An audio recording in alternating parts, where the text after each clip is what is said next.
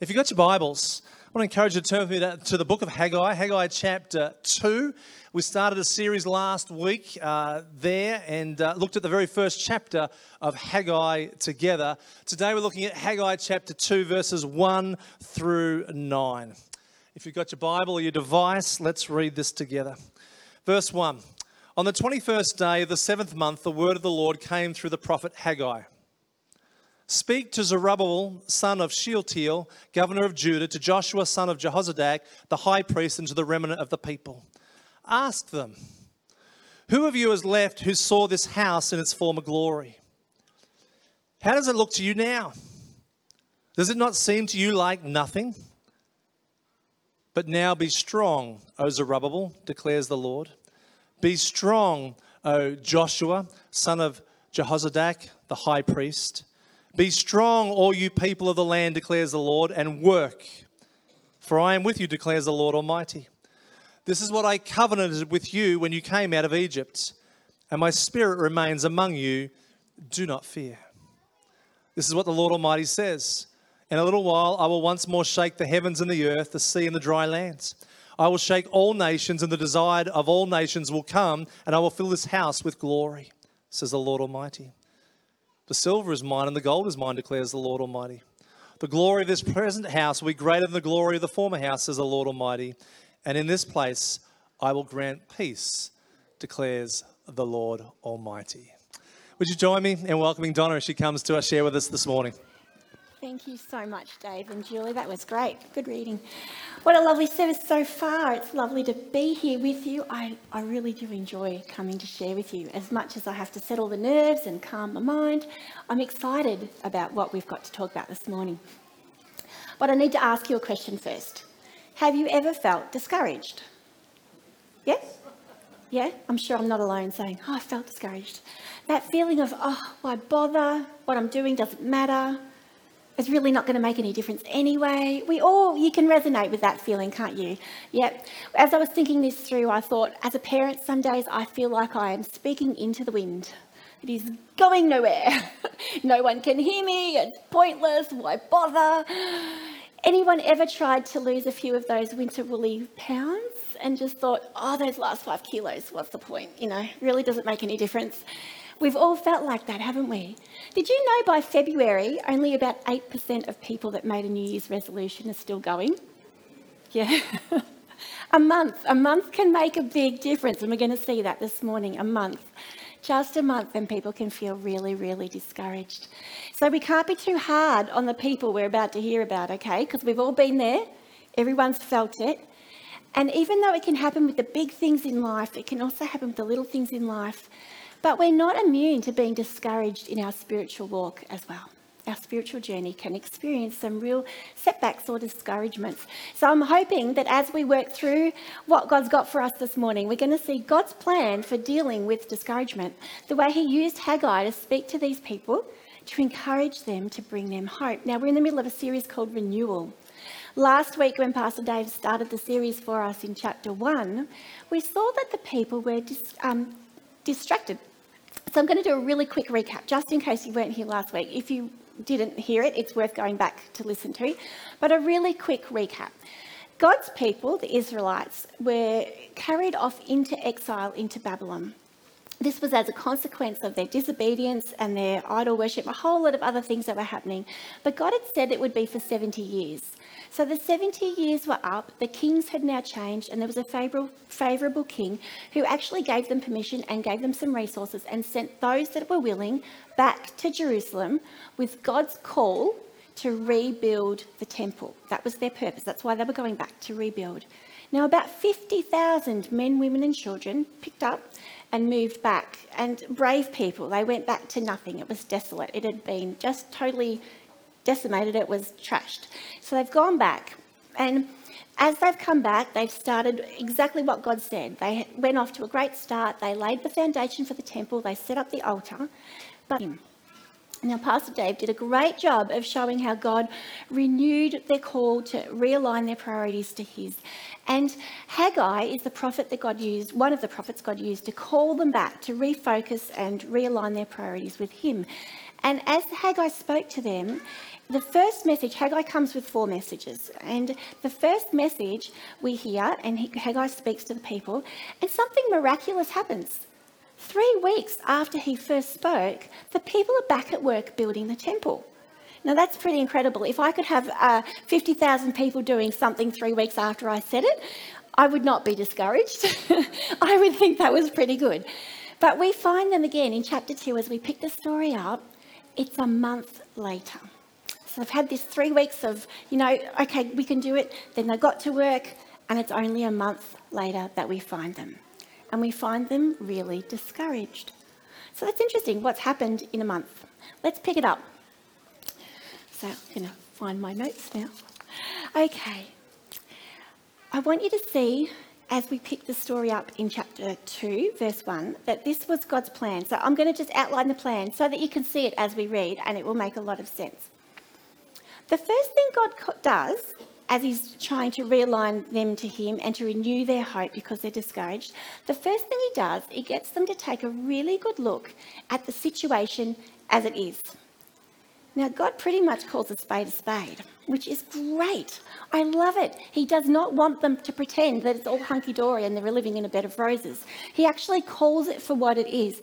And he gets them to a point to acknowledge the present, but then to see that it's still part of his plan. It's not ideal, but it's still part of his plan.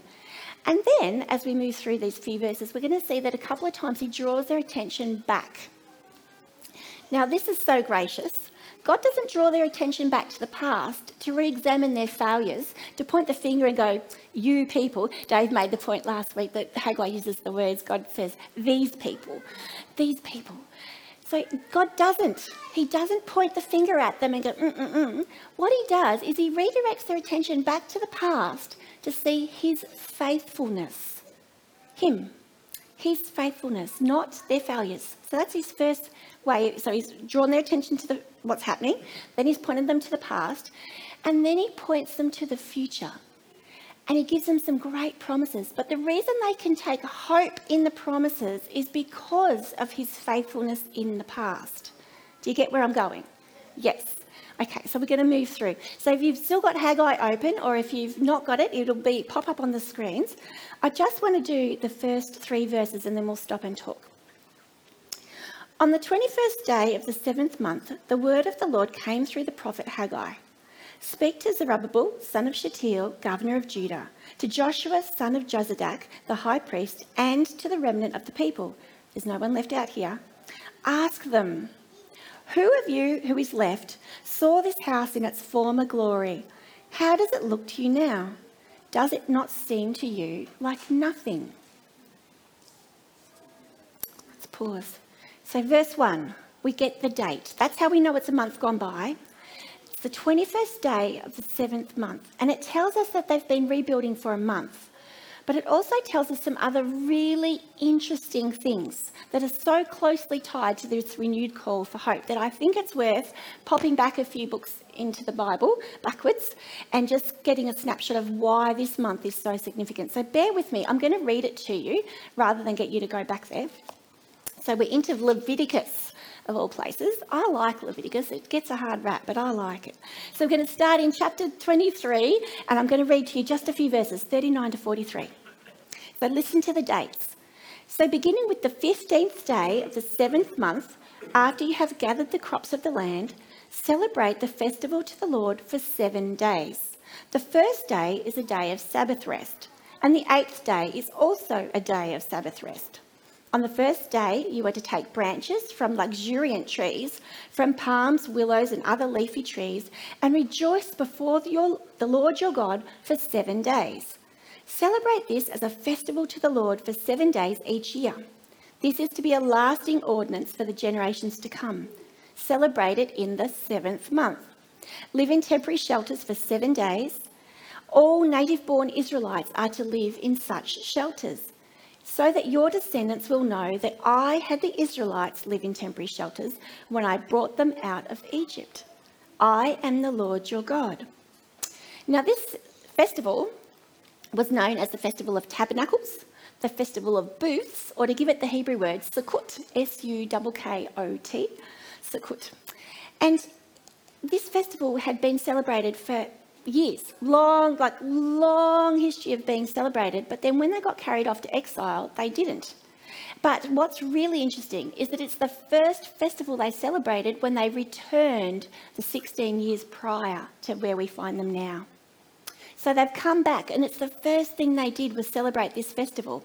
Now, I want you to picture they're living in rubble. They would have had to go and gather branches and trees and things to create, and the shelter had to be three-sided and open on one side. It could have a roof, but the roof couldn't block the sun.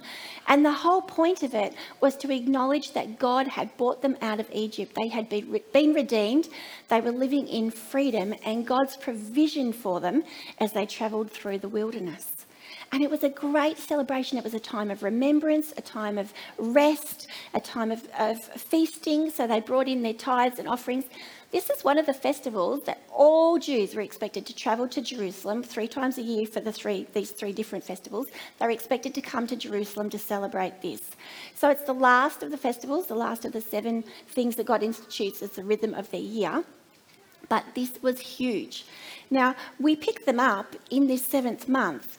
And if we go back to Ezra, Ezra tells us that that's the first festival they celebrated when they first returned as exiles.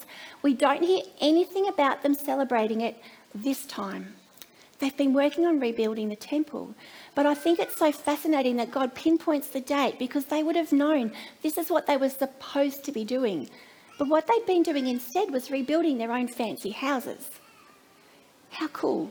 But they've got to the point of rebuilding God's temple, but 16 years have passed since they've celebrated again. Don't you think the wasted time in between would have just jumped out at them? We've wasted all this time. We could have had a temple built. We could be celebrating this festival, but we've missed it. But God doesn't point the finger. But to rub salt in the wound, what they would have also known is that about 400 years earlier, it was in the same month that Solomon's temple was dedicated. So this was the original temple that was built, that had been destroyed, that they were now trying to rebuild. But I think what we so easily miss is the opulence, the magnificence, like what Solomon's temple was. As they've been building for a month, they would have had we are never going to get to that. What we are doing now, why bother? The discouragement must have been heavy on them as they realised they were never going to be able to recreate what had been. So a month of hard work in, and all this was going through their minds. Now, to even get a glimpse of what God points them back. Who of you? There were some that had come back that would have seen the past magnificence of Solomon's temple, that are now looking at what they are building, going... So Ezra tells us that as the shouts went up, cries went up, and intermingled. There was crying and shouting at the same time. They couldn't tell the difference about who was sad and who was happy. But let me just give you some idea of what they were thinking about as far as Solomon's temple. So King David had been given the plans, and he started to set in motion the preparation to build the temple. He gathered so much as far as materials, as far as gold and silver and timber. He also gathered thousands of people together, skilled craftsmen that were going to hammer gold and mould and stitch and create this amazing temple. But just for sheer numbers of people, it's so hard to even get your head around this.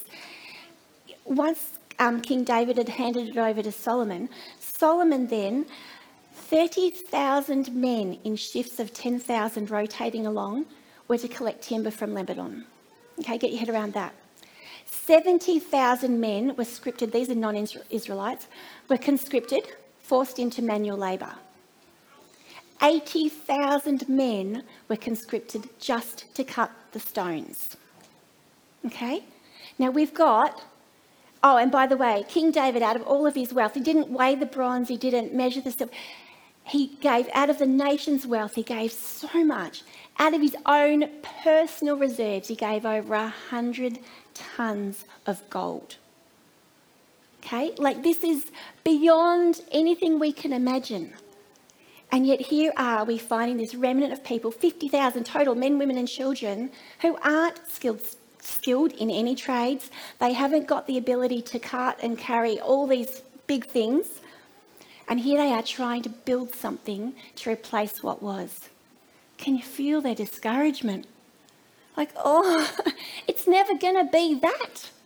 But God meets them in it. He doesn't say, oh, yeah, sorry about that. It's not going to be good enough. He actually meets them in the reality of what it is and says, but it's still okay. I love that he doesn't deny their grief. He doesn't try and say, don't compare.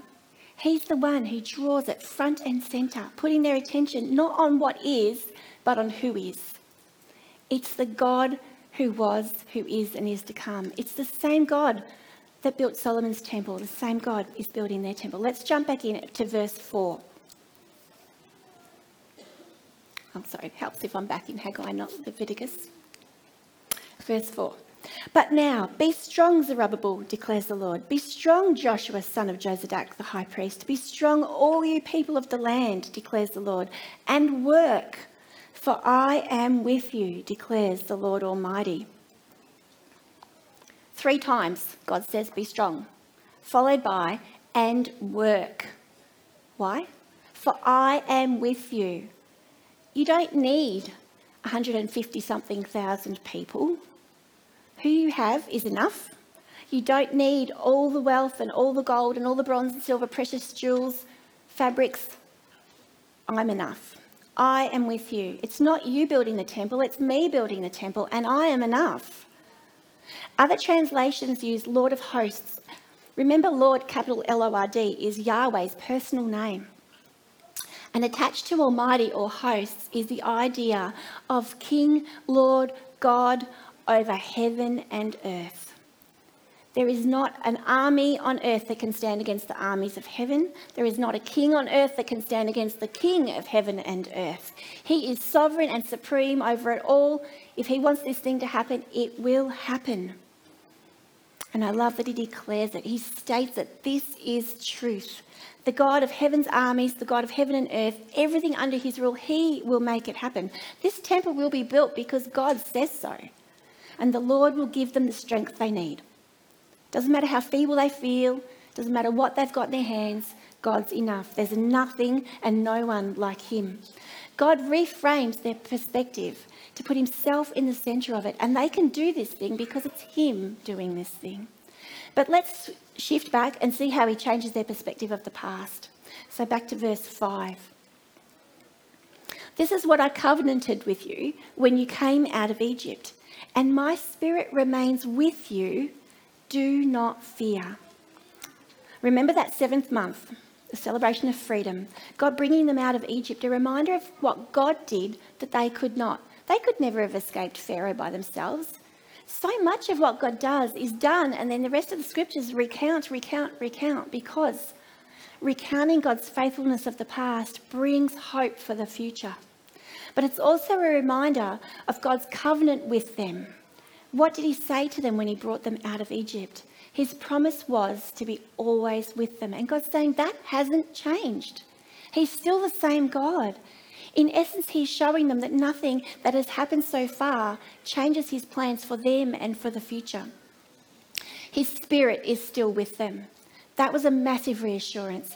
It might have been one of their biggest fears as they looked at the temple they were building and constructing that was nothing like the previous temple. Would the God they worship come and reside in this temple? Would his spirit dwell there? Without the opulence, without the wealth attached, was it going to be a house worthy enough for their God? And he says, yes, absolutely. My spirit is still with you.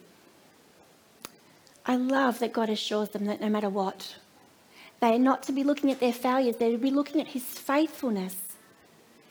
And then he draws their attention forward again. The former glory that they knew and that they are grieving, it's going to be surpassed. This temple that seems as nothing, it's still going to be used by God as a part of his plan. Let's read verse 6 through to 6 and 7. This is what the Lord Almighty says. In a little while, I will once more shake the heavens and the earth, the sea and the dry land. I will shake all nations, and what is desired by all nations will come. And I will fill this house with glory, says the Lord Almighty. Good words. These words would have also brought to mind the way God's voice shook the earth as he established his covenant with them. As they came out of Egypt and he brought them to Mount Sinai, God met them there on that mountain. His voice shook the earth. There was smoke and clouds, but his voice shook. The people feared even entering his presence. At some point, they wouldn't even go up on the mountain. And God said, that's good, keep them back. And Moses went up. But God said something to them. So Exodus 19 and 20, but this is Exodus 19, verses 4 and 6. You yourselves have seen what I did to the Egyptians and how I bore you on eagle's wings. God carried them out and brought you, where? To myself. Now, therefore, if you will indeed obey my voice and keep my covenant, you shall be my treasured possession among all peoples, for all the earth is mine, and you shall be to me a kingdom of priests and a holy nation. Now God's saying through Haggai that in a little while he will do something even greater than bringing us a people that were a people of slaves into a people of freedom, into a holy nation, priests ministering to him. He's going to do something better than creating a nation out of nothing. He will shake all the nations, not just them, not just Egypt. He's going to go ahead and shake all the nations. And what is desired by all the nations will come. And God promises to fill this house that they see as nothing, to fill it with his glory. Now, there's something about this new temple that will impact all nations, not just Israel. I wonder if that blew their minds. Up until then, I wonder if they were thinking, this is just for us. We just need to worship God our own way. God's saying, this is bigger than you. These are staggering promises, great reassurance, and they bring hope. But there's also a lot in here for us. So we'll come back to this idea in just a little bit. I know some of you are mentally jumping way ahead. Don't. Hold on. I know some of you are joining the dots already in your minds. Hang on, we'll get there in a minute. Let's jump back into verse 8. The silver is mine and the gold is mine, declares the Lord Almighty. It's an interesting sentence just stuck in here after he's reminded them of his great covenant that hasn't stopped. I wonder why he puts it in here. I think it's a reminder that it wasn't David's gold, Solomon's gold, or Cyrus's gold, and it's not theirs either. It's all his. All the wealth of the earth is his. If he wanted this house to be covered inside and out, it would be. God can deal with that. But his presence, remember, he's reminding them of his covenant. I will be with you. My spirit will be with you. His presence doesn't rest on it. Whatever they see in front of them isn't determinative of God being with them. And I think that's really good for us. Okay, verse 9, last one. The glory of this present house will be greater than the glory of the former house, says the Lord Almighty. And in this place I will grant peace, declares the Lord Almighty. If God had said nothing else to them other than verse 9, I think they probably would have been okay. That in itself that's awesome. But he's finishing with that. What a reassurance. These words were filled with hope for Haggai as he spoke them to his people, but they're filled with hope for us. God acknowledges that this temple doesn't appear as grand as they thought it should, but he reminds his people of his covenant promises, his presence and his universal purpose for this place. It's just what he needs it to be. And as Lord of heaven and earth, his plans will prevail. How can this story be an encouragement to us if we're experiencing discouragement today? How can it bring us hope? I'm sure they had hope. Well, we know they went on to build the temple. It must have spurred them on. I think we can use the same framework. I think when we experience discouragement, no matter what area of our life we're facing it in, we can ask God to reframe our perspective so that we see things the way he does. I think in the very present moment, we can call a spade and acknowledge the reality of what our circumstances are. Sometimes as Christians, we tend to forget that we can call it for what it is. We tend to just pretend it's not that bad or just gloss over it, put our church happy face on. Sometimes life's really hard. Sometimes we have a good reason to be discouraged. God will meet you in that moment. You don't have to get your ducks lined up to come to Jesus. Come to Jesus and he lines the ducks up for you. You come as you are, really all of you. You bring all of him into his presence and you say, come on God, this is what I've got to work with. And then he can change the way you see it. He might only change you. He might not change anything else. But if he changes your perspective, then everything's changed. I think God can direct our attention to the past. We can see his faithfulness with others. We can see his faithfulness through scripture. We can see his faithfulness in our own lives. And then we can allow him to point us forward and to see what hope there is in the future. Our God is faithful. He is worthy to be trusted. His promises bring hope. I don't know about you, but last week I was feeling really discouraged. I think this message is for me more than you guys. I was feeling so discouraged last week. Middle of the year, wintertime blues, feeling like I wasn't really making much progress. I do kids ministry here. I love it. The people I get to serve with are just the best of the best of the best. They are phenomenal. I get to love on people. I get to love on kids. But so much of what I do, I don't ever see the fruit of. Kids grow up and move through our space. Do they go on to live a life with Jesus? I pray they do. I really pray they do. My kids, I pray for my kids. I want my children to know and love the Lord.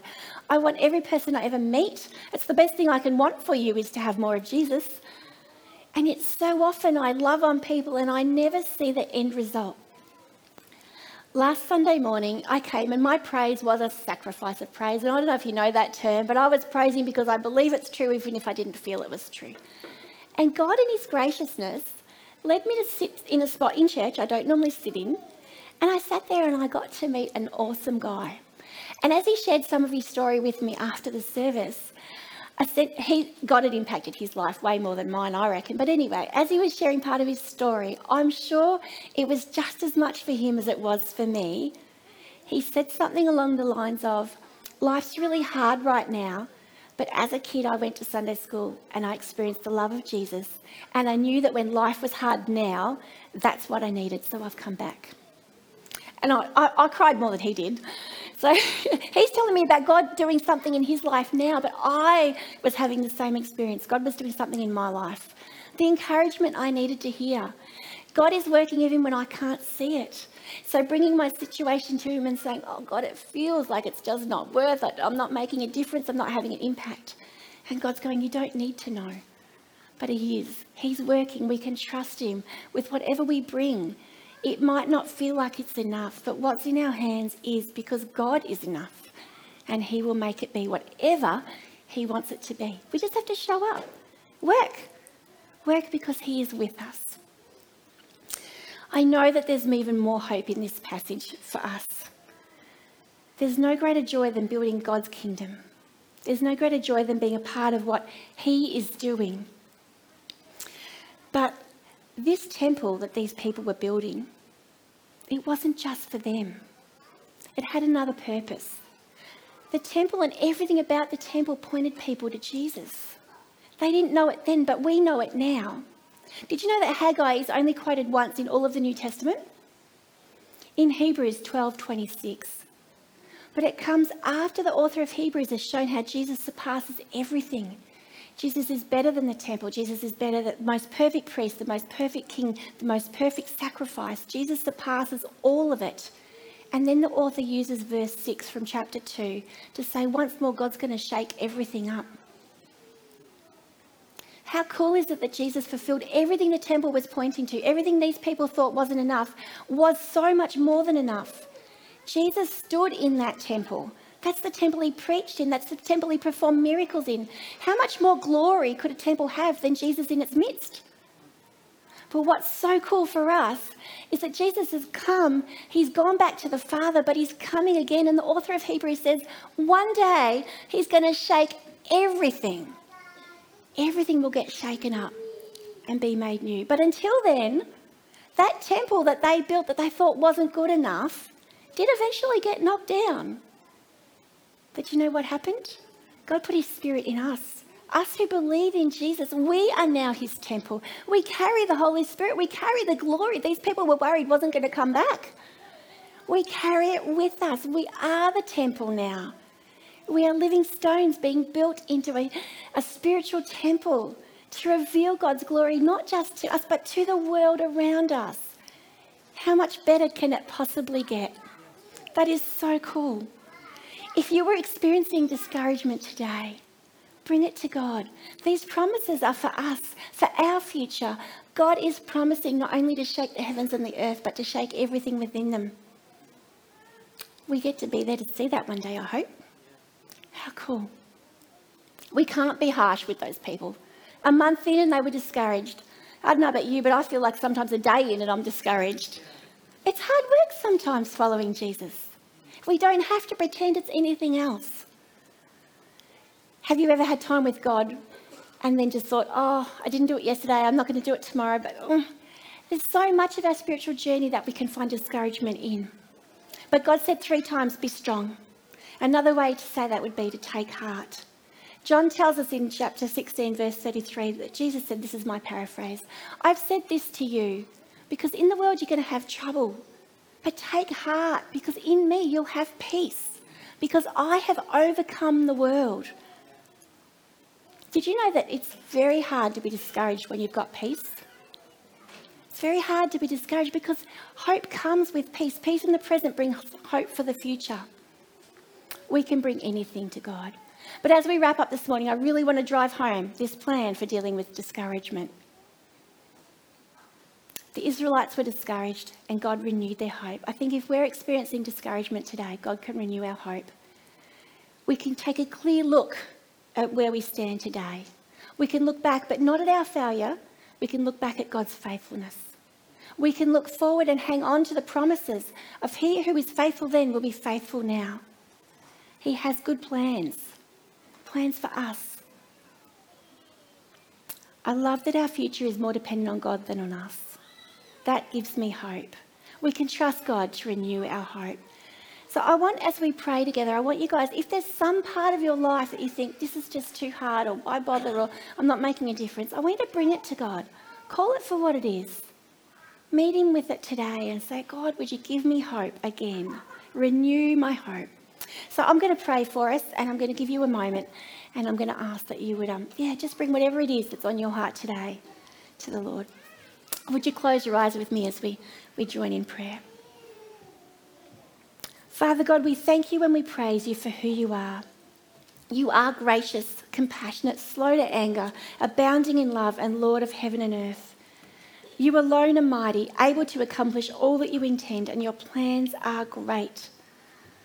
Lord, when we face discouragement, would you renew our hope like you did for these people so long ago? Lord, we bring to you whatever situation's on our heart today. Whether we feel that it's big or small, Father, we bring it to you and we ask that you will give us hope. Hope that you are at work, hope in your promises, and trust in your faithfulness.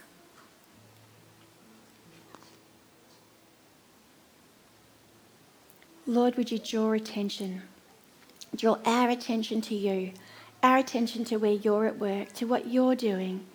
Father, to remind us that our lack is okay, because you have no lack.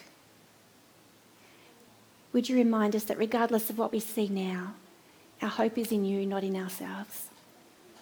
Lord, may our hope be renewed today. And Lord Jesus, we trust you with all that we are and all that we could possibly bring to you. We thank you, Jesus. And in your precious name we pray. Amen.